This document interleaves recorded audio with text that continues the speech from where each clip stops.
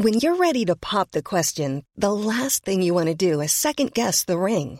At BlueNile.com, you can design a one-of-a-kind ring with the ease and convenience of shopping online. Choose your diamond and setting. When you find the one, you'll get it delivered right to your door. Go to BlueNile.com and use promo code LISTEN to get $50 off your purchase of $500 or more. That's code LISTEN at BlueNile.com for $50 off your purchase.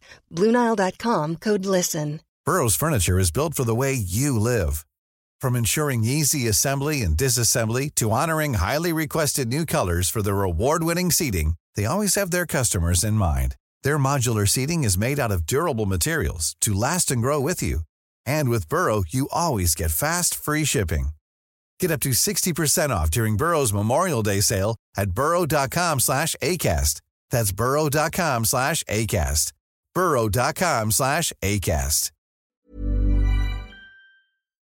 Good morning, good afternoon, good evening, wherever you are in the world. On the show today, all the reaction to the racing action from Austria at the weekend, from the tricky new chicane, under the radar rides and championship defining rides, possibly. Also over the weekend, a lot of news coming out from the home team KTM and MotoGP itself, set for a format shake-up next year. We'll have all of that and more to discuss it all.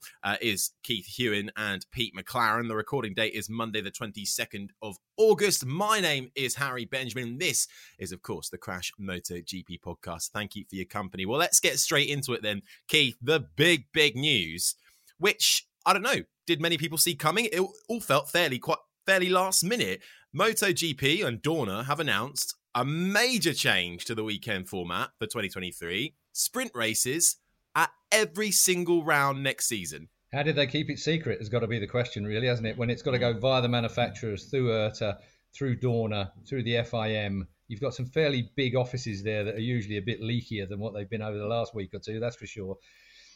The only thing I've got to say about the actual deliverance, if you like, is the fact that riders were not consulted in it. That kind of upsets me to the core, just because probably I was an ex-rider and I come from an era of where promoters basically said, you jump, and we asked how high. And it has that feeling this time around. There are riders that are happy with the sprint race. Personally, I don't really have a view on it, to be honest with you. I think the sprint race on a Saturday, fine, yeah, it's taken over from FP4. We've extended the two earlier practices of FP1 and FP2. Those are going to be the ones that qualify you for qualifying, if you like. So there's a bit of a format change. Is it a Grand Prix? No, it's not. A sprint race doesn't count to be a Grand Prix, although it gets half points because it's half race distance type thing. It's all tinkering a bit, isn't it? I mean, the reasoning behind it, I understand, is obviously, you know, they're trying to promote Saturday a bit more. Personally, I think the biggest problems they've got is still on a Sunday. I still don't think they've got the value for money that they need on a Sunday. Televisually, it's going to make no difference whatsoever. Television companies, okay, they'll love an extra race for free. That'll go down fine. So maybe there's a later issue where television companies are going to be invited to bid slightly higher because they've got a bigger audience on a Saturday, almost guaranteed, with a sprint race on there. So there's lots of elements to this that you can understand the reasoning behind it. Now let's look at the other elements to it. You know, building to a historic Sunday race day, that build-up. I enjoyed that build-up, and I'm sure there are lots of people like me that enjoyed that build-up when it came to a massive crescendo of a Grand Prix, the grand prize on Sunday.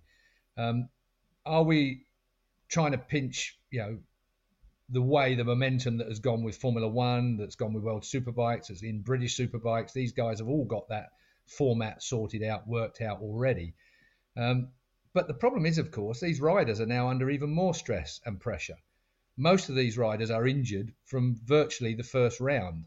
Now you're asking even more. What's the difference between an FP4 session and a sprint race? A lot.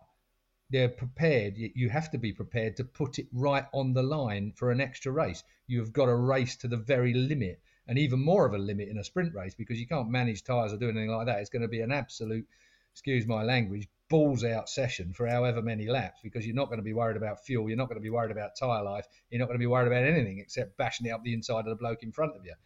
So it's going to be exciting. It's going to be great from that point of view. And we're going to have, as spectators, two bites of the cherry.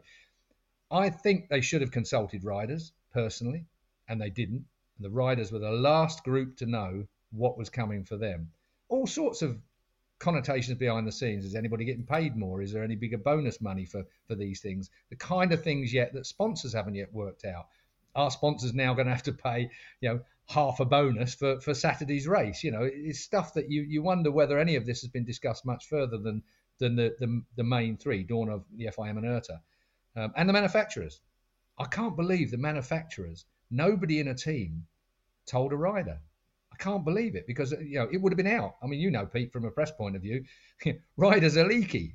Riders have axes to grind in all different directions, and will be can't wait to actually tell their favourite journalist what they've got.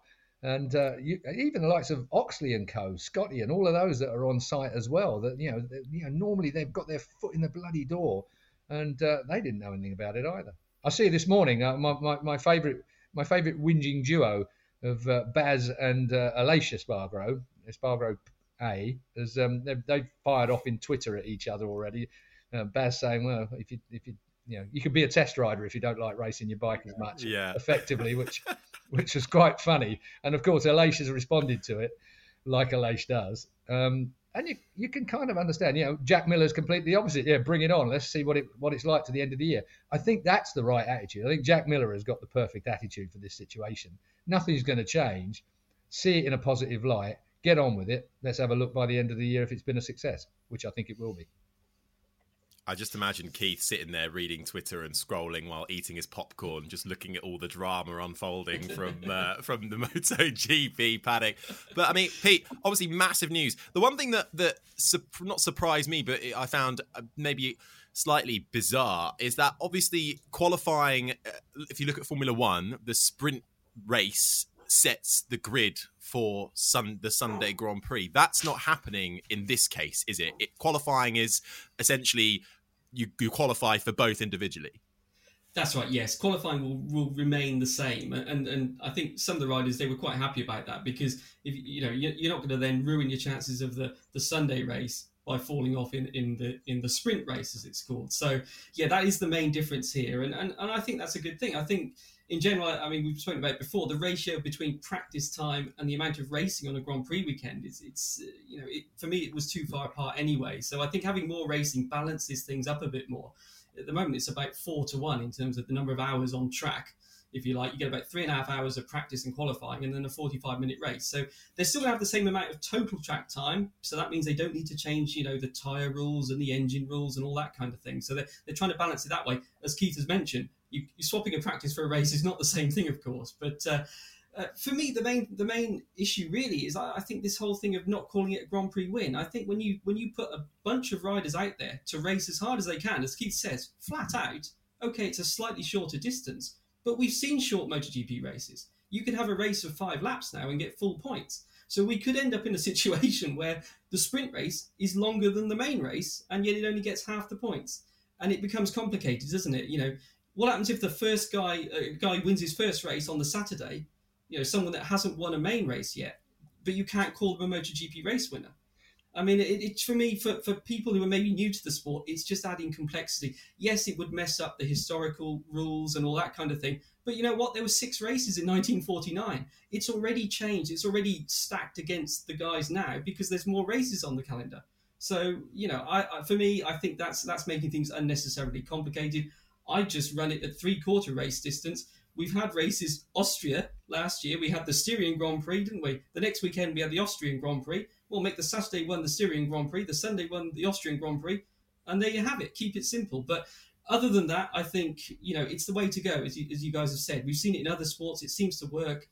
It's more action. It's more racing, which is what the fans want to see. So I think the riders, they'll adapt to it. As Keith says, a lot of the objections really seem to be that the riders weren't informed. Quite why there was the secrecy, I don't know. Why does it matter if it leaked out? Wouldn't that be a good thing? That to find out that discussions were underway between MotoGP and the riders, and this is being considered. I don't see that as a bad thing to leak out anyway. It's not negative news. But there we go. This was kept secret. They didn't end up with the big announcement because by the time they did the press conference, everybody knew what it was going to be about. But there we are. Yes, big changes for next year. I think it shows the determination of Dorna and the other partners to push this through. I think if it had leaked out and the riders had been negative, or if there'd been a negative amount of social media and the like against it, it would all be an almighty mud fight. Whereas everybody said, well, it's done, so they shrugged their shoulders and everyone's getting on with it now, whatever their viewpoint of it is. So I think that it kind of underlines the determination of Dorna to force this through without any dissent anywhere. So, that's what happens when you've got a bit of a dictatorship running your sport. And I think that I'll get slammed for it, of course I will, but I think that's a good thing. I think if you've made a decision and you need to get it through, the last thing you need to do is air your dirty laundry in public for everybody to hold a debate and a discussion over something that you as the promoter, as the rights holder, feel is the right way for the sport to go. Let's face it, we've had these kind of arguments before. Dorna have even won against the MSMA, against the Manufacturers Association when they went for the spec electronics. This was a Dorna, they were trying to shift the way that things were done in the factories. Well, that's pretty an immovable mountain normally, and they were successful there as well. So I think that once Dorna get it in their head that they want to make these changes, want to make this move, the FIM would have had some input to it as well. Of course, IRTA definitely will have done because they contract the teams and the teams contract the riders. So that's the pecking order of things. But I'm still amazed that they kept it secret right up until pretty much the weekend. That's pretty in our sport. That's pretty remarkable. It might not be so much in Formula One. You guys have got it fairly well nailed down, Harry, normally, but in motorbikes, normally you get a bit of a drift of it, and there was none. Bit like the Suzuki retirement announcement. Well, it's been blindside after blindside in MotoGP this year. But do you think that they've made the right decision, Keith, by having a sprint race at every single round and not doing it incrementally? Yes, I think they have. I mean, I don't like the way that Formula One sort of now and again have a sprint race. I think that, I think it's a format that will work. It certainly work in the weekend. It certainly work for the fans. I mean, it will certainly work for your Saturday audiences and so on and so forth. So from a sports perspective, sports watching perspective, it's going to work indeed. Pete touched on the subject, would be, should it be a Grand Prix? You touched on the subject about qualifying times. Well, there's more risk in a motorbike sprint race of having half your field not finishing than there might be in a sprint car race, perhaps, maybe.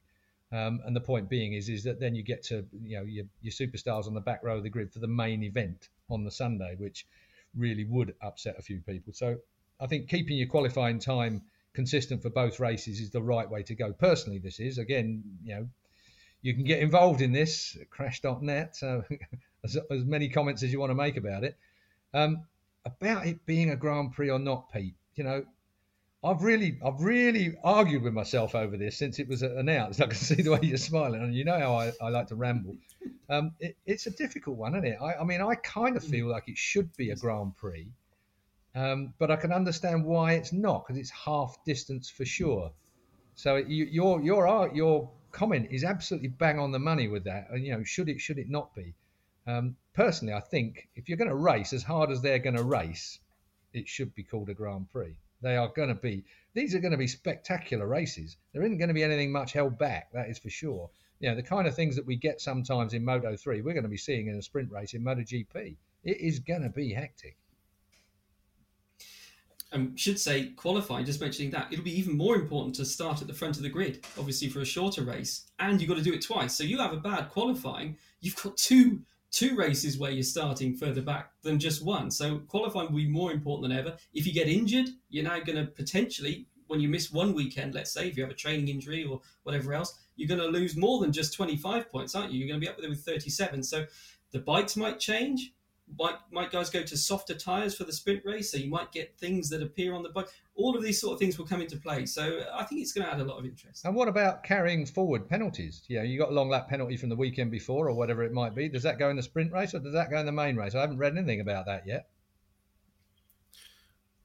Neither of you. I don't think that's been. No. Yeah, I was going to say. Well, we were told at the press conference, we were told that basically the only things that were fixed were a Saturday sprint race at every Grand Prix and half points, and everything else is still up for discussion. Now, a press release then came out that actually it looked like a lot of things, and Keith's run through them quite well for us all there. The timetable of changing for practice, the points. It's actually been decided. So there's a lot more that's been decided on this than perhaps appears. However, they're saying, look, we are prepared to move on these things if the riders are really concerned about the amount of track time or the sessions or things like that, then they will be flexible. But yeah, I mean, this idea is a long way down the road, shall we say. This isn't just, as perhaps at the press conference it appeared, that, well, we've got the concept of the sprint race and everything else is up for grabs. Pretty much they know what they're going to do. The question mark really is things like the warm-up on the Sunday. It's not quite clear, because they're trying to not increase the track time on the weekends. Will that disappear now? And if so, as Keith says, on a Sunday, you might end up with just the MotoGP race. I mean, these sort of things still have to be decided. To say the warm-up, like the penalties, wasn't mentioned in the press release. And we still got 2022 to finish yet. Good Lord. My one thing, just coming back on to the idea of it not being called a Grand Prix, is it not the case that, well, Sunday is Grand Prix Sunday? That is when the big full Grand Prix points are awarded. In Formula 3, it's the same thing. We have a sprint race on a Saturday, and that's half points, less points, not exactly half. And then on Sunday, it's the full 25 for the race win, which is because it's Grand Prix Sunday, it's on the main day. So is that not the argument here?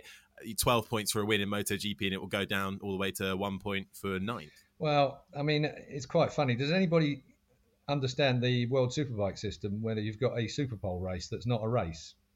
Like you've got 3 races and one of them isn't actually a race.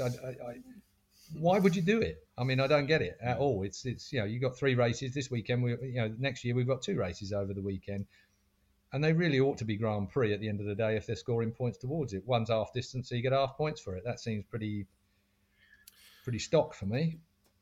Yeah, and it all goes towards the same World Championship, Indeed. Doesn't it?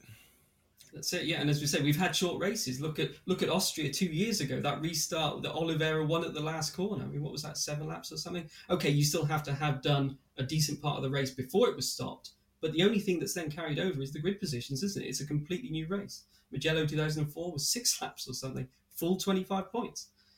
So we do have short races, and on the Sunday thing, we have had races on the Saturday. Assen for years was a Saturday race, just on the day thing.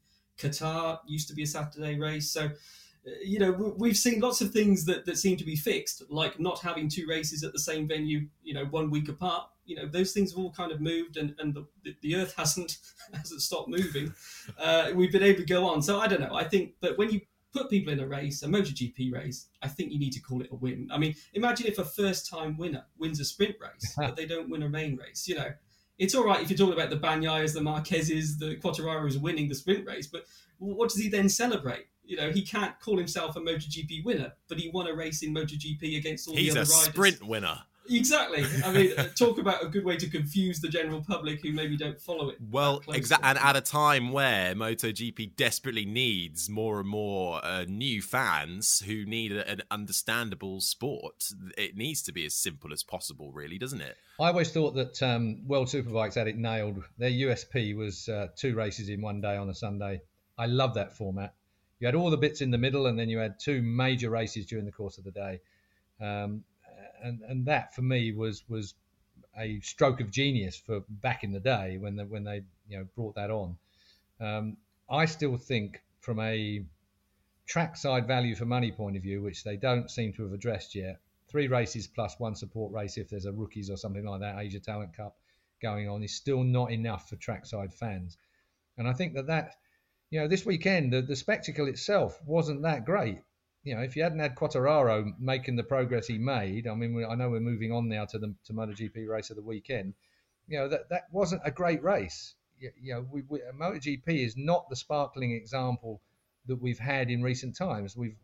Somehow Dorna have allowed the rules to drift to the point where aero and the like are causing the kind of things and maybe Michelin are at fault here as well for some. The front tyre perhaps could be a little bit different to enhance a bit more racing. There are several small elements that are making a big difference at the moment. We saw, again, sorry I'm alluding to the race before you get to it, Harry, but the fact that the ride height adjustment didn't get adjusted on Aleix Espargaro's Aprilia at the start, it cost him huge amounts down into turn 1. Do we need ride height adjusters? I don't think so. So, hopefully that will all be gone next year and we'll be back to proper motorbikes again. It's not something like is going to get developed for road bikes. I can't ever imagine having a ride height adjuster on a road bike, for instance. Why do we need to be developing it just for racing? Perhaps. It's not the first time we've discussed that this season, and it probably won't be the last either. Well, before we do come on to the racing action, with all this sprint race introduction, there will now be over 40 MotoGP races in 2023. So a lot of racing action, hopefully more bang for your buck. We'll have to wait and see on that one. The order of the races on Sunday as well is also going to be standardised as best as possible. MotoGP always being last now, so that's something that's changing too. And again, as we've alluded to, half points and everything else. And you can see all the full details on crash.net. Moto2 and Moto3 unaffected. I think if they suddenly introduced it, it would be absolute mayhem across a weekend. You wouldn't know what was happening at what time. But lots to discuss. Let us know your thoughts on sprint races in the comments below on Twitter as well. We'd love to hear your thoughts, and we'll have a look at them and get back to you next week. But as Keith alludes to, well, the racing action, indeed, maybe it was a bit of a subpar race if it wasn't for Fabio Quartararo coming through, but it was Bagnaia who matches now Casey Stoner's record with the third consecutive Ducati victory. But it was Enea Bastianini on pole, his first ever pole position. It was a Ducati top dogs to begin with, wasn't it, Keith? Well, we were expecting a Ducati rout at Red Bull Ring anyway. The only thing that really threw that into any kind of doubt this time around was the new zigzag that we got on there, which actually turned out to be a lot better than what it looks like on a piece of paper, which is, that is the art form that is a track designer. I know Tilke gets a huge walloping from the motorcycle fraternity because of the style of tracks that he designs. As it turned out, it worked out pretty well, but as predicted, one or two bikes got a bit wayward and did end up back in the track, which is, kind of what we were aiming not to achieve. So that perhaps wasn't quite as bright as it should have been. But it rode much better than it looked. Obviously, the scale, the perception of scale and the like when you see plans and maps from overhead and so on and so forth when we're all sat here looking at it on our computers.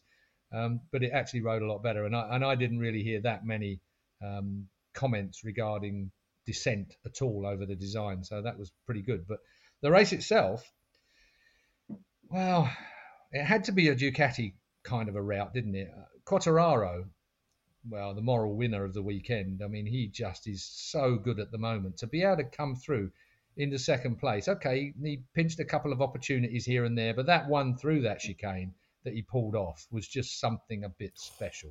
On Miller. I mean, like, honestly, it just goes to show you the different configurations of motorbike, what you can get away with in different parts of the track. You try to do that on the Ducati, you'd probably be picking it up. But with the Yamaha, he manages to give it that little squirt and get underneath Miller where it counted. It was a brilliant manoeuvre.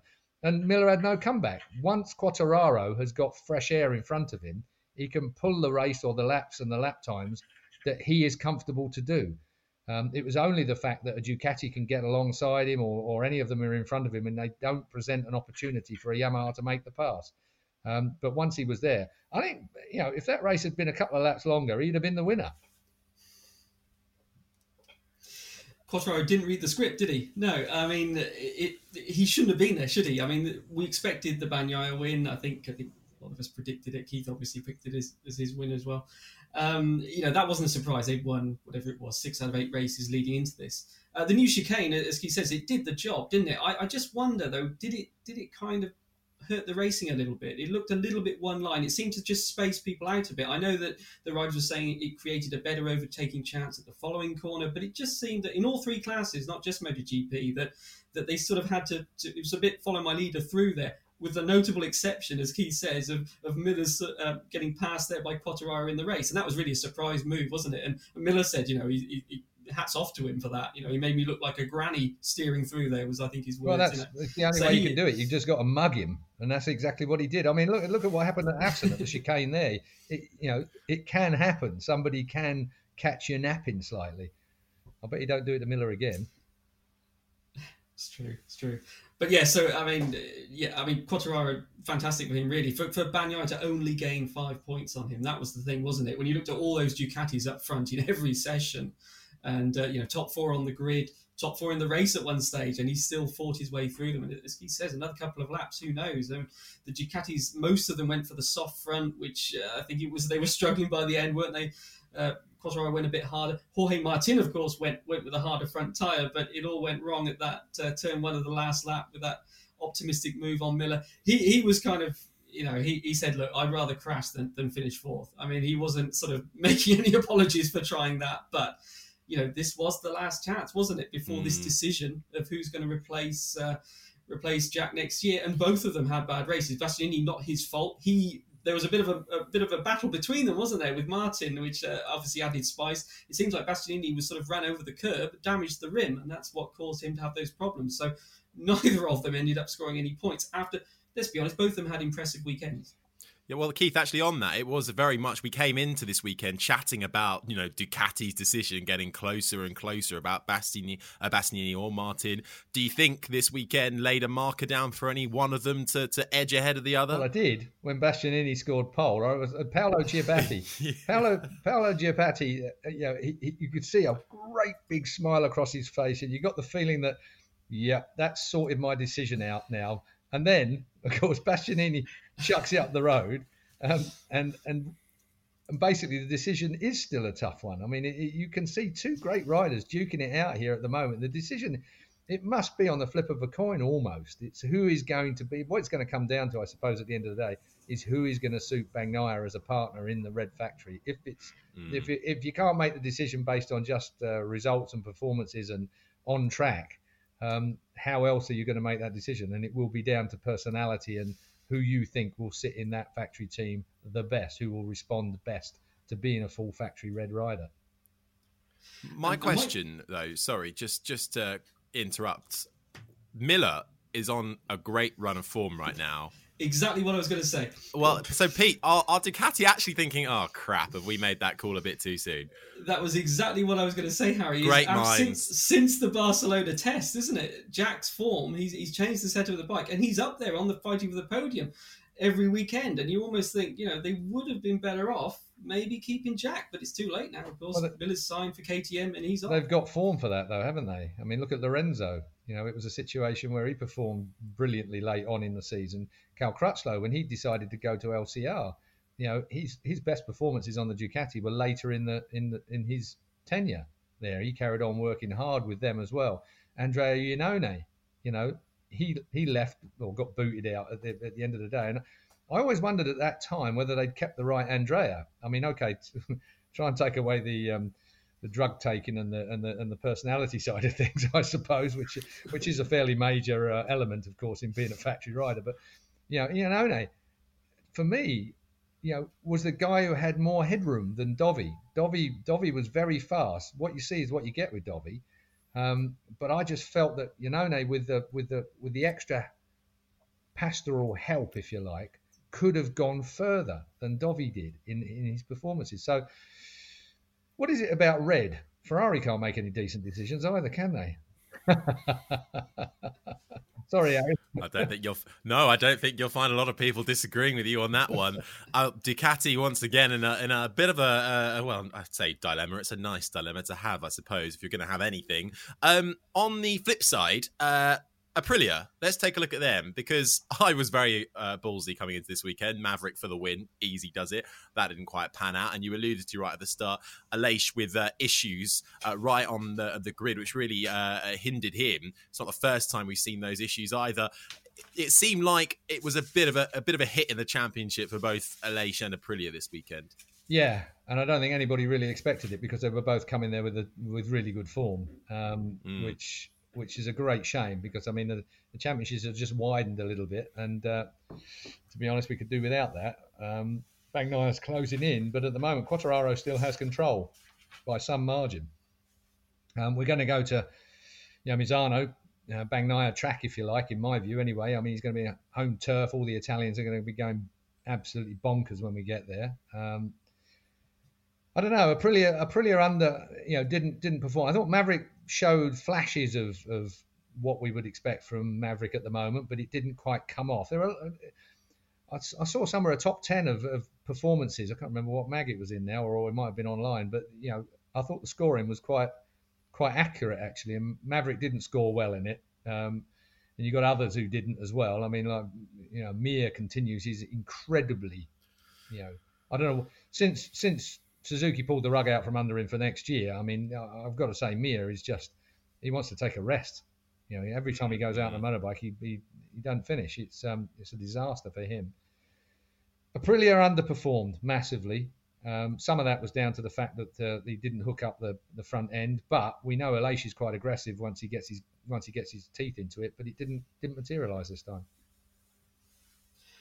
I think it's worth mentioning that this is one of those tracks where they run this harder carcass rear tyre, isn't it? It's that because it's such a high speed circuit traditionally anyway, without the chicane. We saw Mandalika, all the problems that Honda had there. This is another one of those tracks, and it seems like Aleix, they turned the bike pretty much upside down, couldn't really get what they wanted from it.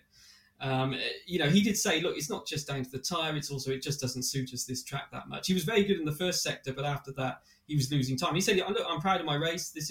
We were competitive. If this is one of our worst tracks, and he put it up there with sort of Kota this year, hey, we're not far off. You've got to also think he's riding. He had that heel injury, obviously. Also, we saw when he tried to do the pit stop practice, it's obviously affecting him. And you've got to imagine the back of his mind also. Is that playing on his mind a bit when he's riding? Who knows? Maverick, yes, he wasn't fighting for the podium again. We thought maybe 3 in a row, perhaps, but he was still competitive with Aleix, wasn't he? So in that sense, I guess you could still see a bit of a positive angle for him from there. But yeah, they move on now. Misano might not be great for them, but Aleix is certainly Aragon is somewhere that Aleix and the Aprilia usually go well. So yeah, I mean, there's good tracks coming up for them, and but undoubtedly, losing those points to Quartararo, I think, there was a time in the race where Aleix was just behind Quartararo, a bit like Silverstone, wasn't it? And you thought, well, it's not going to move too much. But then Quartararo just forced his way through those Ducatis, and that's what made the difference. And he really needed that Quartararo, and it's given him that breathing room, isn't it? It certainly has, but it's not over till it's over. Let's pick up on, Keith, what you were mentioning about Joan Mir, another DNF, a massive high side. I don't think we really saw the full extent of it on the live coverage, but we've since seen it on social media. Absolutely massive. And it seems like he has got a few fractures perhaps to his foot as well, so he's going to have to try and recover for that in time. But I mean, you mentioned it already, 3 retirements from the last 4 races, and ever since Suzuki pulled the rug, as you say, and the fact he seems to be on the cusp of signing for Honda, it's not panning out for him on the track. I'm glad you mentioned pan, because it's out of the frying pan into the bloody fire, isn't it, with Honda? It is a tricky one for Mir. He has got to get over a hell of a lot before the start of next year, that is for sure. I mean, his confidence must be absolutely beggared at the moment with an opening lap crash. Don't know. I haven't heard whether there was anything, whether he lost a bit of traction control or something like that. But it's one of them ones on the opening lap. You normally get tangled up with other people, and we didn't really see exactly what happened. But it was a big off, and Misano is not the place to be carrying an injury to, because it is cut and thrust and tricky round there. That fast right-hander at what used to be the back straight, and used to be a left-hander, but it's now a right-hander. Obviously, going through there, you've got to be absolutely confidence, rock solid and high through those 3 corners, diminishing speeds through the 3 corners, riding the thing to the absolute limit. And his confidence is tricky at the moment. I would have quite liked to have seen the Suzuki go well at Misano, but I think the competition is going to be so red hot. Going to be an interesting call. I can't wait to see who your top 3s are. Shame for Mir as well, because he made a good start, hadn't he? I think he was running 6th, so he was up there. Usually we know the Suzukis, they struggle in qualifying, they come good in the race, but yeah, massive high side, as you say, Harry. We didn't really see it on the camera at the time. We just saw the aftermath, and when they showed the sort of replays afterwards, he went very high. It seems that it was an off-throttle high side, so kind of something the electronics probably wouldn't have helped him with. Into turn 4, as you say as well, it looks like there's some fractures, some fragments in his ankles, and also ligament damage. That's the fear as well. He's having checks today, Monday, on those MRI scans. Ligaments can take a long time. So, I mean, 60 DNFs in the last 9 races, as he's saying, since this decision was announced. I mean, it's like Rins's nightmare run of last year, isn't it? It's almost like the numbers have been changed on the bikes or something. I mean, it's who would have thought it? I mean, still without a podium this year, and as he says, we're still waiting for the Honda decision. It's got to be now. We know now that Paul is going to obviously back to KTM, if you like. So there's a vacancy there. He'll be on it. But what a year! I mean, who would have thought? Coming into the year, the bike looked to have improved. They looked to have addressed the top speed, all the things that it needed, and yet, nightmare. Marquez being trackside, keeping an eye on the Honda from here on in as well. He looks like he's getting close to coming back fairly soon, you would have thought. He's coming to the end of that 12-week period that they've given themselves to go through the stress tests of his newly formed arm, 30 degrees in a different direction. So it'll be interesting to see. I know I cringe at the thought of it as well, Harry. For those of you that that don't have this in a visual platform, Harry's just cringed rather well. But he's there and he's keeping them honest. It's a good teamwork to be at trackside, looking at where they're going, the direction they're going in, to assimilate what's going on with Honda at the moment, to give your opinions, your ideas. It's funny how a few weeks and you forget about the likes of Marc Marquez, but there he was in pit lane, keeping an eye on the old team, trying to just cajole them into the right direction. And blimey, they need it. Need more of a cajoling. I don't know what the right word would be. It's still top Honda. Still can't believe that. Neither can he. Yeah. Yeah. Well, and I think part of the reason I was cringing, I watched a video, I think, of him showing, I think it was one of the Spanish MotoGP journalists, his arm and the scars and just what exactly they did, and talking through his new arm. It's all, I mean, it's amazing what the surgery he's been through. So, well, Marc Marquez, hopefully, I think we're going to get some news in the next week or so. He seems to think about whether he might even be taking part in some tests or even races towards the end of the year. We'll see. Marc Marquez, never rule him out. Before we come on to Moto2, while we were talking about Jorge Martin fighting for that podium, ultimately it didn't pay off, but him sliding out made way for a rather under-the-radar ride, I thought, from Luca Marini up there at the very end to take fourth. Great ride. Setting himself up well for next week, isn't he? At Misano, you can bet he's really going to be going for it around there. Luca Marini's had some good rides this year. You're right about under the radar, and I think that's a bit how you'd quite like it if you were Luca Marini. He's going about his job in a proper workmanlike way. And there have been flashes of brilliance from him as well. So, yeah, Luca Marini can ride a MotoGP bike. I think we can all be agreed on that one. And I think we're going to see some good things from him fairly soon. Certainly will. Well, at the top of the championship, it is Fabio Quartararo, 200 points now to Aleix Espargaro's 168. Then it's Pecco Bagnaia, Johann Zarco and Jack Miller, the top five. Still, yeah, that gap is starting to extend, but never say never, as we've said. Moto2 now, though. Ayagura led a Honda Team Asia 1-2 over the line. Jake Dixon fighting his way to third in an all-action final lap, final corner even. But it was Agura on pole who converted it into his second win of the season. What did you make of the Moto2 action, Keith? Good to see Somkhiat Chantra back with it as well. I mean, he shows flashes of brilliance and then goes out. And a Parc Fermé without Chantra in it is a much more duller and boring place. So it's always good to see him in Parc Fermé afterwards. So you're right, Team Asia, they're going to be really happy about that. 1 and 2 for them. Jake Dixon, for me, probably the ride of the race. He had to overcome whatever the problems were he was having. He had to overcome them during the course of the race, and to come back and snatch a podium place. Very, very mature, clever, well thought out race from Jake Dixon. It could have easily been slung up the road. It's one of those situations. It's not easy to make up the kind of ground he had to make. What was he? He'd slipped back to, I think, 7th at one point. Might have even been 8th. I can't remember now. But he had slipped a long way back, and you kind of went, "Oh dear, that's it for Dixon. He's out of this completely." But he worked really, really. I can't emphasise enough how difficult it is to work your way back to where he got to by the time we got to the flag. So he was my man of the Moto2 race by far. When you were seeing those two Honda Asia bikes at the front, you're thinking, have they got team orders, I wonder, or anything? And then you see Chantra on the last lap and you realise, no, absolutely not. No chance. So it's great that there wasn't, and they were allowed to race. They're great friends, aren't they, those two as well? I think they might live together in Barcelona and things like that. They know each other well. You could see the way they congratulated each other after the finish, genuinely pleased for each other. So, yeah, it was a great battle between them, wasn't it? Vietti was pressuring Chantra at one stage and then fell out, and that's a disaster for his championship, it looks like. So he's dropped a long way back. But Agura, this second win on top of the championship now, all the MotoGP talk, although on Saturday he said, I'm not thinking about MotoGP next year, or words to those effects. So, of course, we heard that from Ralph Fernandez about this time last year as well. So I don't know whether that is actually a firm decision on his behalf. But, yeah, let's see. I mean, Ralph Fernandez was kind of forced into the position he was in, and look where we are now with that situation. Taka Nakagami, and there was quite a lot of talk about it at the weekend. Booting Taka Nakagami out might be detrimental to Honda. He's an old campaigner that's got a lot of knowledge up his sleeve, and you've got to be very careful of getting rid of people that can give you that baseline. Nakagami has that baseline on a Honda at the moment, and they're going to bloody need that next year. That is for sure. Agura moving up might be just a bit too early as well. And back to their great friends. Yeah, they are great friends. There's no doubt about it. But I got the feeling that Agura was less happy about the passing manoeuvre on the last lap than perhaps Chantrell was.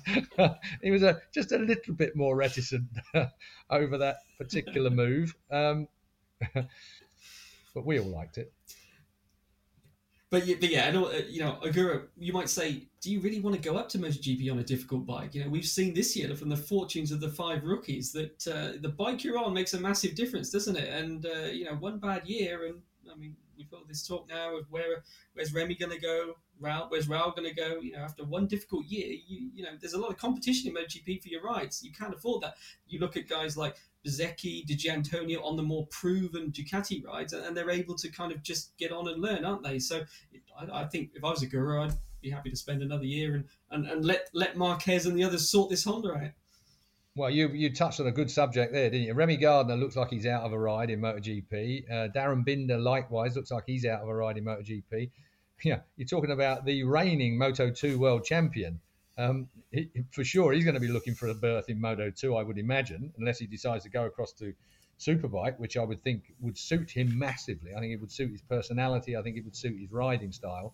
So Remy, and I've not been paying too much attention to what's going on in the World Superbike paddock as to whether there's going to be any gaps in the market over there. But Remy could find himself out of a job this year, and likewise Darren Binder. I think Darren Binder almost certainly is not going to find another MotoGP berth.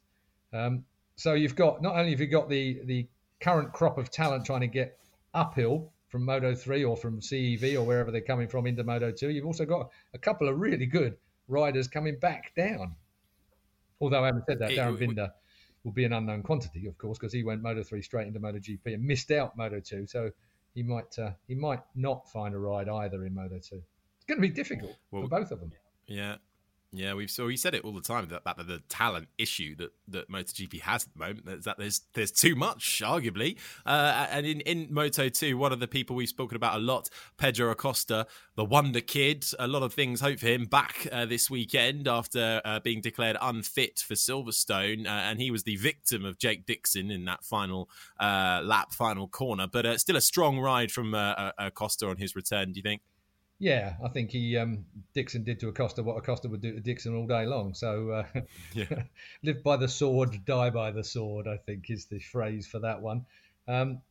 Acosta didn't quite, out of the final corner, Dixie managed to hook up the traction and make it to the line unbothered by it all. But look, yeah, he looks good. I mean, at the end of the day, Acosta, it's taken him longer with Moto2, but he'll be there.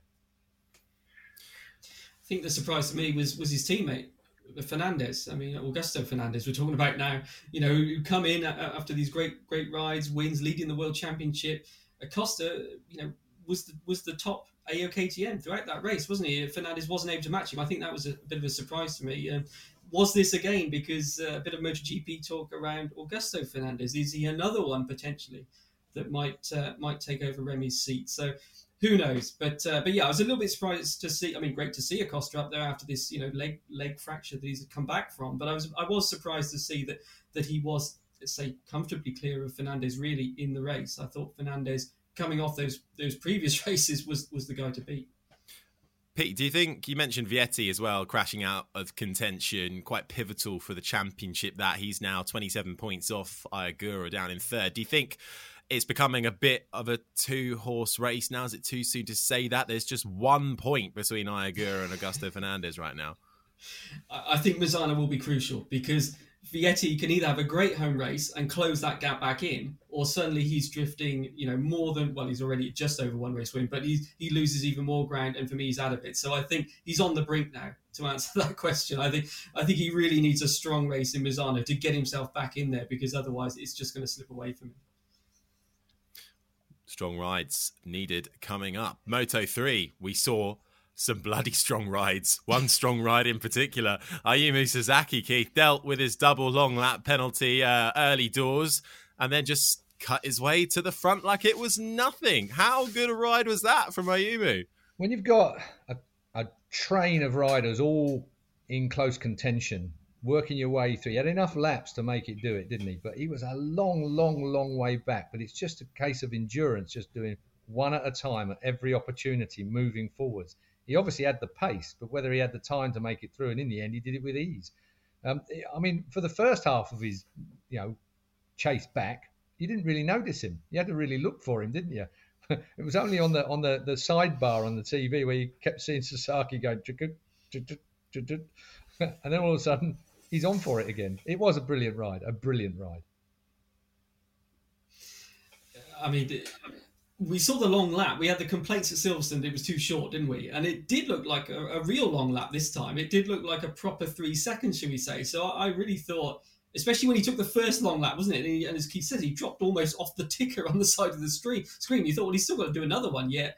I to be honest, I thought his chances of winning were over at that point. So I was surprised he came back. Well, we didn't even get to see the second long lap, did we? They missed that. It was all of a sudden he dropped even further down the order, and I wasn't sure whether he'd gone in the gravel trying to make his way back or he'd taken a long lap penalty. Nobody actually knew, but he had taken that long lap penalty and dropped even further down the order. I mean, he was almost off the first page. Highlight for me was seeing Jake Dixon celebrate with him right at the very end. I think that made him late to get out for the formation lap for his race as well. So that was brilliant to see on the cameras. A little further back in Moto3 though, strong rookie ride once again from Daniel Holgado, finished 6th as well as a spicy podium battle in front of him unfolding, in which another rookie ran out, David Munoz as well, beating Tatsuki Suzuki and Dennis Onchu. So the rookies in Moto3 proving their worth. Indeed, but it was always interesting watching Onchu, wasn't it? Onchu, he's one of those riders, you hold your breath every time he looks like he's going to make a move because he's kind of there. He's one of the forceful riders out the lot. But it was, Moto3 is always the classic race of the day, isn't it now? I mean, you could rely on it. You've been able to rely on it for years. Other races come close to looking quite good sometimes. At the moment, still Moto3 is the best race of the day. Actually, going back to our very beginning of this conversation, and you mentioned about how chaotic it would be if suddenly we had sprint races for Moto3 and Moto2 as well. But we didn't have qualifying like MotoGP in Moto3 and Moto2 for a while, and then they converted that to the same format as the big class. So I'm not so sure that we won't see maybe 2 Moto3 races on a Sunday, for instance. Now that would get the fans going. You could certainly this pack of cards in the promoter's pocket can be still changed around a little bit more, and there isn't anybody who'd argue against seeing 2 Moto3 races in a weekend, that's for sure. Well, keep everyone busy, wouldn't it? Say goodbye to your families at the MotoGP weekend, because that'll be triple the work nearly. But Garcia in Moto3 leads 193 points to Guevara 188. Dennis Foggia, Pete, bit of a weird season for him. 49 points behind now. He's had a couple of wins, but compared to last season, it's not gone his way, has it? Not at all. I mean, as the reigning title runner-up, he was the guy we were all looking for to take control of this championship. And he had a good ride at Silverstone where the Aspar guys crashed out, didn't they? Suddenly there was that bit of hope, but then 12th place. I mean, it's okay. It was dominated by the KTMs, wasn't it, at the front, and they're on the Honda. But I mean, Suzuki, his teammate, was ahead of him. He's in trouble really for the championship, really big trouble. Similar situation to Bagnaia, but Bagnaia is winning. He's got that momentum going now, whereas Foggia, 49 points, and he doesn't have that momentum. As you say, he has a good race, and then it all sort of slips away again, and then he has another good race, and it's going to be difficult for him now. We saw this press release from the Leopard team come out during the weekend. It's sort of a long release about homologated parts, and that they wanted to change some things on the Honda that they think KTM have been allowed to change, and that they should have, and there was always, it was thrown out anyway. I mean, it's too long to go into in detail, but the protests were thrown out. But again, you just think there's this going on behind the scenes as well. Is this kind of a bit of a distraction for them? But yeah, I mean, Foggia was the guy everyone was looking at. He fought right to the end almost with Acosta last year, didn't he? And then this year, the other guys have sort of leapfrogged him, haven't they? We've had that every year in Moto3, though. Honda have an advantage, KTM have an advantage, Honda have an advantage, KTM have an advantage, Leopard have an advantage over a lot of them. And that has been the situation. Leopard have had, they've had their bike stripped a few times to make sure it complies, and it does every single time. They're just, the way they've set their bike up over the years, it's always been consistently the quickest motorbike out there one way or another. So you can understand it's such fine margins in Moto3 as well. Every single tiny increment counts. So you can understand why, there was. I always like the limiters and soft limiters. There was a situation where you were allowed to over rev by a certain amount, through a soft limiter at one point, and I think, was it Honda had got that bang on dead right and KTM hadn't, and so therefore KTM were at a disadvantage very slightly. So there were a few software rules that were sort of needing adjustments as well, and on it goes. By the way, if you can hear some rumbling going on, just let me know. If you can hear that rumbling, can you hear that? Yeah. I did want to ask. You got the movers in? No, I've got a cleaner in at the moment, and she's obviously moved to one of the upstairs rooms. Does she not know this is podcast time? Unacceptable. She's just come back from a Canadian holiday, so she's forgotten that Mondays are need to be a silent day. We've got two choices. We can hang on for just a minute, or I can go and clear her up. What do you want to do? I think no. We'll power through. Are you sure? Through because I'm sure we're nearly there. Just a few more things to discuss. One of which is a new feature I want to introduce, but we'll see how it works. Pete, pick of the week. I don't know what it means. I just felt like I should give you something to do each week, more than already what you do. We've got Keith's Insider's Guide, but obviously not this weekend because we haven't got a race coming up. But pick of the week, something that really stood out for you across the classes, a story, a rider. What's one thing you're sort of taking away from Austria? Well, something a little bit different was actually a guy we were talking about earlier, and Keith was praising, Luca Marini. And it was a bit of a different take on the whole sprint race thing. And he was saying, look, yes, it's going to improve the action and everything else. But he said, look, what MotoGP needs is some big characters. He said, look at the times where there was Jorge, when there was Valentino, when there was Stoner, when there was Marquez. Okay, Mark's still here, but you know what I mean. And he's saying, look, that's an important part of it. You have to create a story around the riders. You have to give the riders more of a window, I think he was saying. And he's saying, and then he compared with Superbike. He said, look at Superbike. Loads of us are all watching Superbike again this year because you've got three really strong riders at the front, haven't you?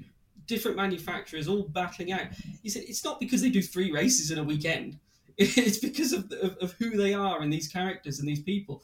And the question then becomes, how does MotoGP work on that aspect? Now, we did hear at this press conference that the sprint race thing, this is not the end of it. There are other changes planned. So maybe this is something they're going to try and address, that they need to build up the profile of the riders. And Marini's a great example because he's actually a great personality. He's got really good insights, but you don't hear enough from him, let's say, during a normal weekend because you only really get the guys that are on the podiums, don't you?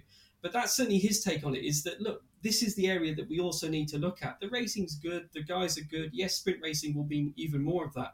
But let's build up the personalities and the characters. And there are good characters there, but we're not really hearing much at the moment. So difficult thing to do, of course. It's one thing to say, it's another thing to do it. You've got the whole issue of the PR advice that the riders get. Sometimes you fear that they're too worried about upsetting anybody, when really, and of course, Marini's brother, the most famous motorcycle racer of all time, is the template for this. You can give opinions without crossing a line or anything else, can't you? You can be interesting. Nicky Hayden, fantastic, engaging person. He never badmouthed anyone, did he? I mean, it's not about, just causing controversy, but it's about trying to get the characters out there. As Marini said, there's a lot of young riders in MotoGP now. And, they're all coming through. But, yeah, I think that's the side that we are maybe missing a bit, that might help with the whole issue of viewing fans and things like that. So I'd be interested to hear what you and Keith maybe think of his views on that. Well, you'll have a personality injection in one arm and a politically correct injection in the other arm to counteract it, and you'll end up with nothing. You can't create a personality. I mean, sounds a bit like Waterman and the like, who created certain bands back in the 80s, and they're all horrible. The point is that we've not got the same kind of rivalry at the moment that we used to have. I mean, you can put them on the Barry Sheene school of, cutting it close to the edge from a personality point of view. I think, Marini, as you used him as an example, he is a personality off the track, but he is quiet and unassuming and intelligent. He's not the kind of guy that is going to sparkle when it comes to any controversy or the like. Marquez, I quite like the way Marquez would fire back every now and again. Aleix Espargaro, I call him a bit of a whinger, but the fact is that he's putting it out there, his opinion. I like that. It's a great thing.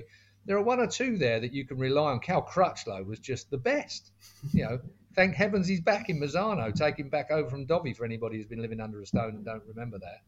I'd have Crutchlow back in hopefully in Parc Ferme, but obviously I doubt it. The point being is to be interviewing Cal again with his dry, wicked sense of humour underneath it all, cutting every journalist off by the knees, is perfect. And we come back to the Drive to Survive syndrome, don't we? Again, the Formula One thing that we didn't do particularly well in MotoGP, perhaps. That film about the personalities behind the scenes, they are there. But Bagnaia, is he a great personality? Yes, to his friends and family and probably the team as well. But no, he just comes across as a nice guy who can ride a motorbike really, really quickly. He's not contentious in any way. I mean, you've always got to have this bit of friction. Kenny Roberts, if we go back to my era, if you like, Kenny Roberts, awkward, difficult, gave you exactly what you weren't expecting, straight down the barrel when he was pulling the trigger. He'd be looking at you straight in the eyes. And he's still the same now in his 70s, exactly the same, just an awkward git. We don't have any Kenny Roberts style people anymore. Freddie Spencer, was he ever talking same era, was he ever a real personality? No, not really. Just fast on a motorbike and a God-fearing lad who got on with what he's doing. You're not going to be able to inject personality into it. You're not going to be able to falsify it. That's going to be no. But is it more about learning the story of these guys? Not really trying to make them bigger than they are, but just understanding them. Because as you say, all we know about them is a lot of them is they're great motorcycle racers. We don't know what they believe in, what they enjoy doing away from the track. We don't really get to hear any of that. If they are funny. That's it. I mean, that could be sort of teased out a bit more. And there's that great quote from Joan Mir during 2020. Remember, he was fighting for the World Championship. He hadn't won a race at that stage, and everyone's, what about the pressure? What about the pressure? And this was during the COVID pandemic, wasn't it? And he said, look, pressure is for people that don't know how they're going to pay the rent next week. That's real pressure. Pressure is people that are under those sort of... And it was like, wow, this young guy comes out with something like that. And it caught everybody, that's what we need more of. So that kind of thing, that kind of just being a bit more than just, we tried this tyre on the bike and, it works okay and we had a nice race. And we need more Jack Millers. We need more Jack Millers. I'm sorry. Jack Miller would be the template for me. Represents motorbike racing pretty well. Represent that demographic of male pretty well. I'm up for a female as well if there's one coming through the MotoGP in the future. Hopefully that will happen as well, of course. That's when personalities and the rivalry starts even more then if we get to that stage, of course. But Jack Miller, my favourite, very favourite Jack Miller, before he became Jack Miller politically correct, and he's not, obviously, but he now knows how he can get away with what he can get away with. But back in the day, live television interview, final comments at the end of the show, just before the credits were about to come up on BT, and he called Neil Hodgson a wanker. My very favourite. They couldn't cut it out. They couldn't go anywhere because basically it was the end of the show. And he knew what he was doing. But funnier than that was the fact was that somebody back in good old BT Towers back in London didn't cut it out for the repeat shows. Brilliant. But you are right. And even if it's not the same personality as Miller, like I go back to Formula One, and I think I've said this before, Mercedes have a dedicated team purely to extract and work on the PR and public persona of George Russell, because he's an unknown quantity when you compare it to Lewis Hamilton, but they're trying to eke out his personality a bit more and get him to be a little bit more likable and figure out who he is as a person on his social media and his kind of sense of humor.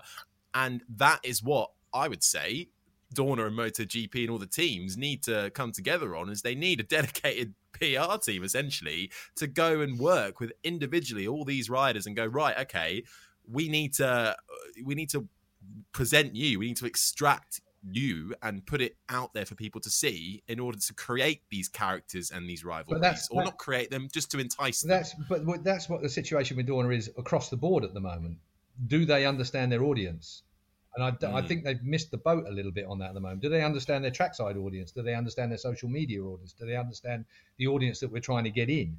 You know, the fact is that that is a gap in Dorna's strategy at the moment. I think they're aware of it. I think that they are across it at this moment in time. And I'm fairly confident they will get there. But, you know, we've nicked an idea off of F1 BSB World Superbikes with the extra race on a Saturday. They'd be doing well to take a leaf out of, you know, Liberty's books when it comes to the way F1 social media and so on and so forth has enhanced their sport so well. I would hate it if we went down the F1 route, I must say. It seems a little bit contrived and it's not the style of motorbike racing in general. But there is definitely a much bigger gap in bike racing for that interaction between fans and riders. And we appear over the last few years to start to be going a little bit the wrong way. You know, the accessibility is really important. You know, understanding, Pete, you've banged the nail on the head anyway, as you always do. You know, the fact is that we don't know about the personalities of our guys when we ought to, because they are accessible to a point. But I think what's happened is they've been allowed what I call the motorhome syndrome. You know, run for cover, boys. As soon as you get off the bike, get on the scooter, scoot through as many people as you can possibly do and bail out straight into the motorhome or hospitality unit or whatever it is. That's got to stop. Trouble is, with the pressure of now sprint races on Saturday, that's going to get worse because their focus is going to be on what they're doing so much. They are going to have less time to be thinking about doing the interactions that we're hoping that we can see the personalities, their true personalities of. So these things are working a little bit in conflict with the way we're heading. Somewhere along the lines, it has got to work out that accessibility for fans, both televisually and trackside, it's got to be enhanced. It's got to work its way through one way or another. Yeah. And I believe that there, technology-wise, I've said it before, I've been banging the drum about, okay, it's just one idea was cameras in pits and so on and so forth, so you can access it on your phone and you can see what your favourite rider's doing or whatever. But it's got to be more than that. It's got to be that face-to-face interaction. Thursday, Day of Champions at Silverstone, you know, the Two Wheels for Life charity that is the charity of MotoGP. You've got access to riders, you know, not enough, I would say. What's happened on the Thursdays over the years is that more and more riders now are disappearing behind the scenes. So even your Day of Champions people that have come for the charity that are walking up and down the backs of pit lane, very, very hard to spot a superstar rider at the moment. You know, I feel that there ought to be, like in NASCAR, like in IndyCar, where in the constitution is they have to appear for pit lane walkabout, BSB. Them riders have to sit in the front of their garage and sign bloody papers, sign this, sign that, sign whatever it is, as people are pushed along pit lane. It's a fantastic opportunity to catch up with the guy that you want to catch up with. Okay, you're on a conveyor belt moving down pit lane, but the fact is you see them face to face. Some people are quite happy to stand at the back and just watch what's going on in pit lane, even if they don't want to get an autograph or something along those lines. But MotoGP, you know, these guys are, you know, in an ivory tower, and it seems that the doors are shut at the moment, one way or another. I think the main, and it's a great issue you bring up, Pete. Great pick of the week. Great one to start off with. I think if you're an average fan of MotoGP, you were walking past somebody, a MotoGP rider dressed in normal clothes, and it wasn't one of the top 6 or 7. I genuinely believe you might not realize who you're walking past, if that makes sense. And I think that's the main kind of crux of the issue. Even if you're a fan, forget if you're working in MotoGP or you're one of those incredibly knowledgeable fans. I think if you're one of the many fans I met at Silverstone, you know who the kind of main players are. But actually, if you walked past Pecco Bagnaia, Pecco Bagnaia is a good example. I think Pecco Bagnaia, when he's dressed normally, you know, he looks like you wouldn't have a clue. You wouldn't have a clue, and that's if you know him. You have to look twice. Yeah. You know, it's And well, we could. Well, this is a great issue. So, but we were running way over time. But let us know what you think about that as well in the comments. And would you recognise a MotoGP rider in normal clothes if you're walking past them on Oxford Street? Let us know.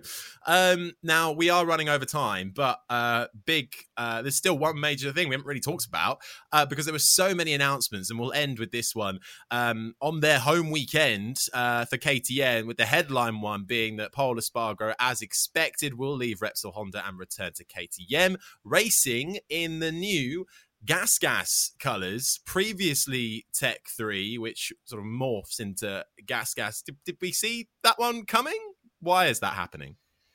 Well, it's a badged KTM, isn't it? I mean, we see lots of badged KTMs in Moto3 and the like, Husqvarna or whatever. So is it just a sponsor thing, really? Well, it's a different marketplace. I think what it is quite clever in as much as Gas are big in Spain, for instance. It's a situation where it's a different branding for a different marketplace. I mean, half the cars on the street, if you pick a Ford or a VW or whatever it is, it's got a different badge on it and a slightly different bodywork on it, and it's called something else. It's just modern day branding at the end of the day. Colouring and the way it looks, I think the Gas looks really, really good. I always think of trials bikes when I think of Gas. I don't think of them as road race bikes, and that's the point. Obviously somewhere along the lines, KTM are badging a bike to suit whatever they're doing in that marketplace, in that region at a later date. Any new branding, any new sponsorship, any new opportunity in our paddock is a good thing. A KTM in a satellite team, who cares effectively? And I've got to say that the whole of Hervé Poncharal, Guy Coulon's Tech 3 team need a bit of rebranding at the moment, because that team has fallen to a level that they've never been at, I don't think, in recent times. So rebranding, regeneration, recuperation, whatever you want to call it, Hervé and his crew could do with a bit of that.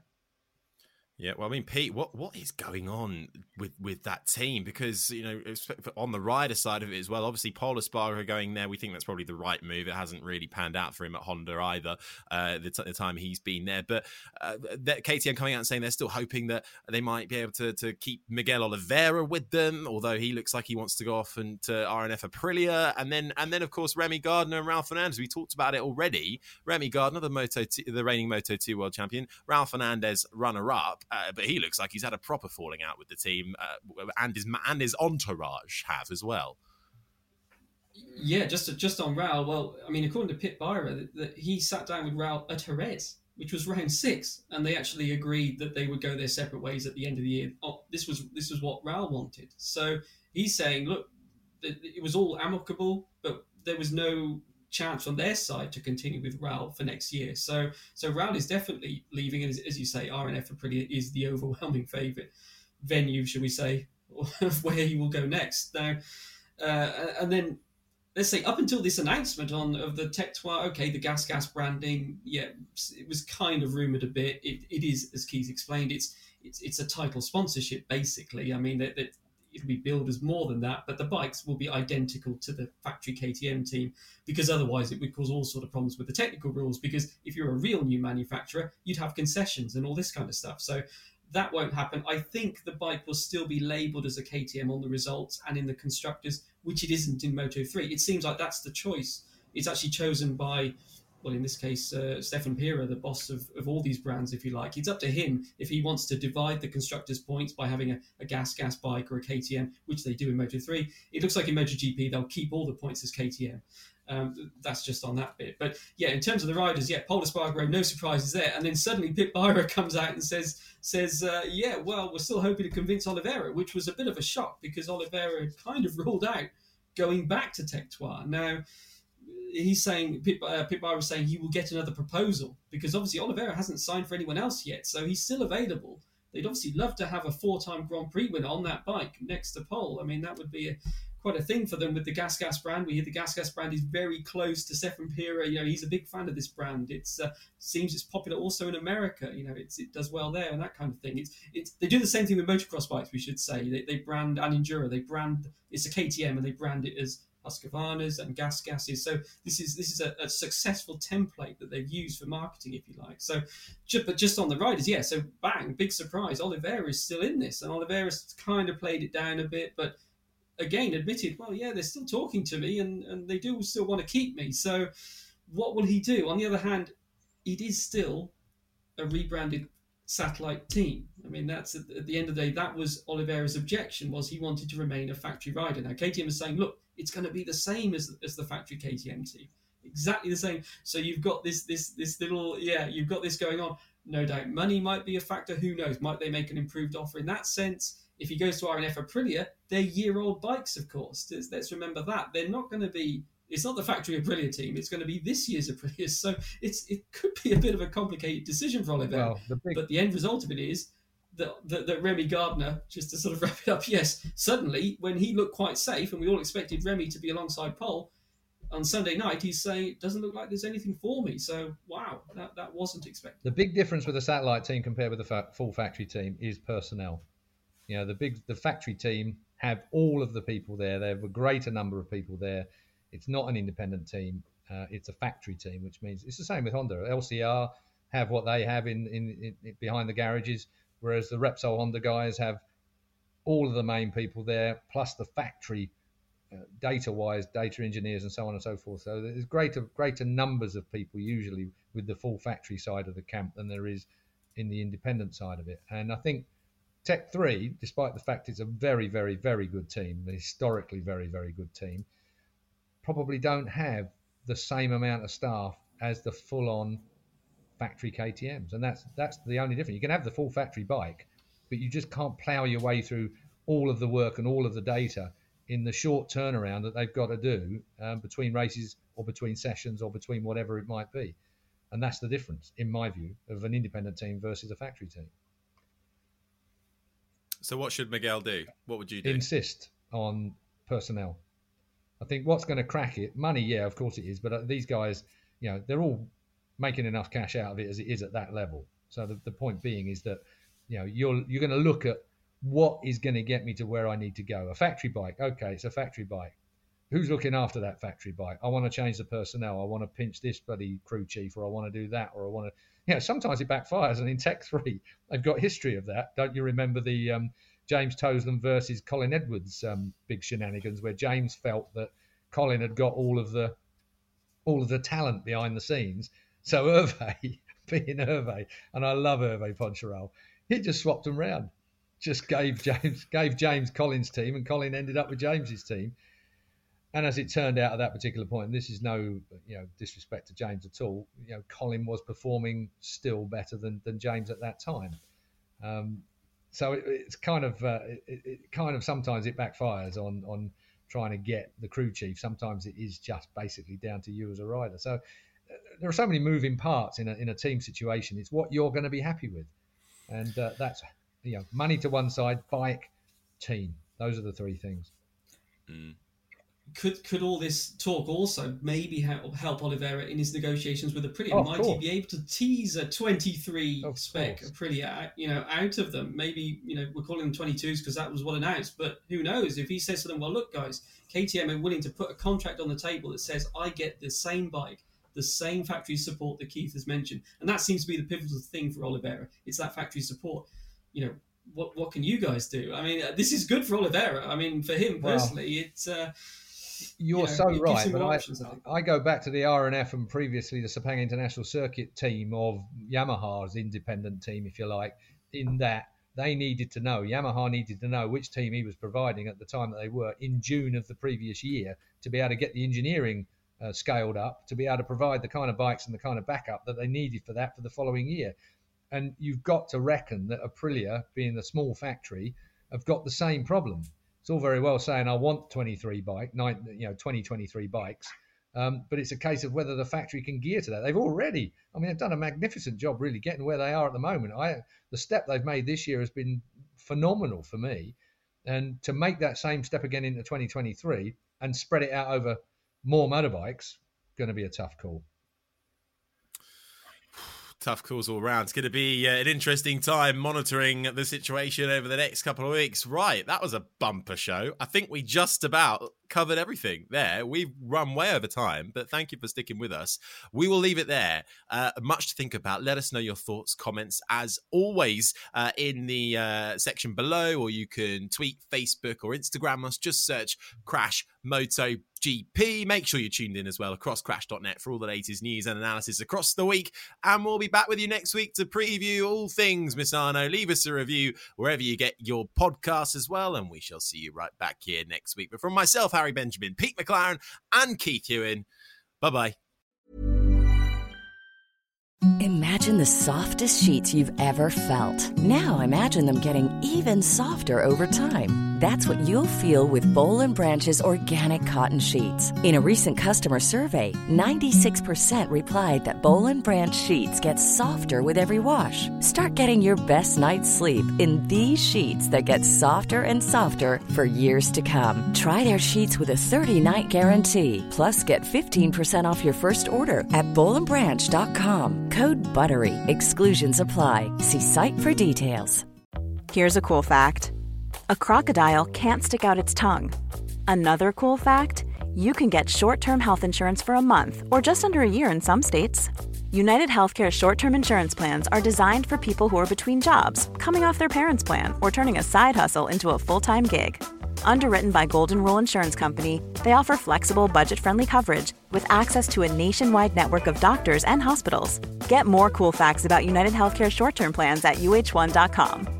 Hey, it's Paige DeSorbo from Giggly Squad. High quality fashion without the price tag. Say hello to Quince. I'm snagging high-end essentials like cozy cashmere sweaters, sleek leather jackets, fine jewelry, and so much more. With Quince being 50 to 80% less than similar brands. And they partner with factories that prioritize safe, ethical, and responsible manufacturing. I love that. Luxury quality within reach. Go to quince.com/style to get free shipping and 365-day returns on your next order. Quince.com/style.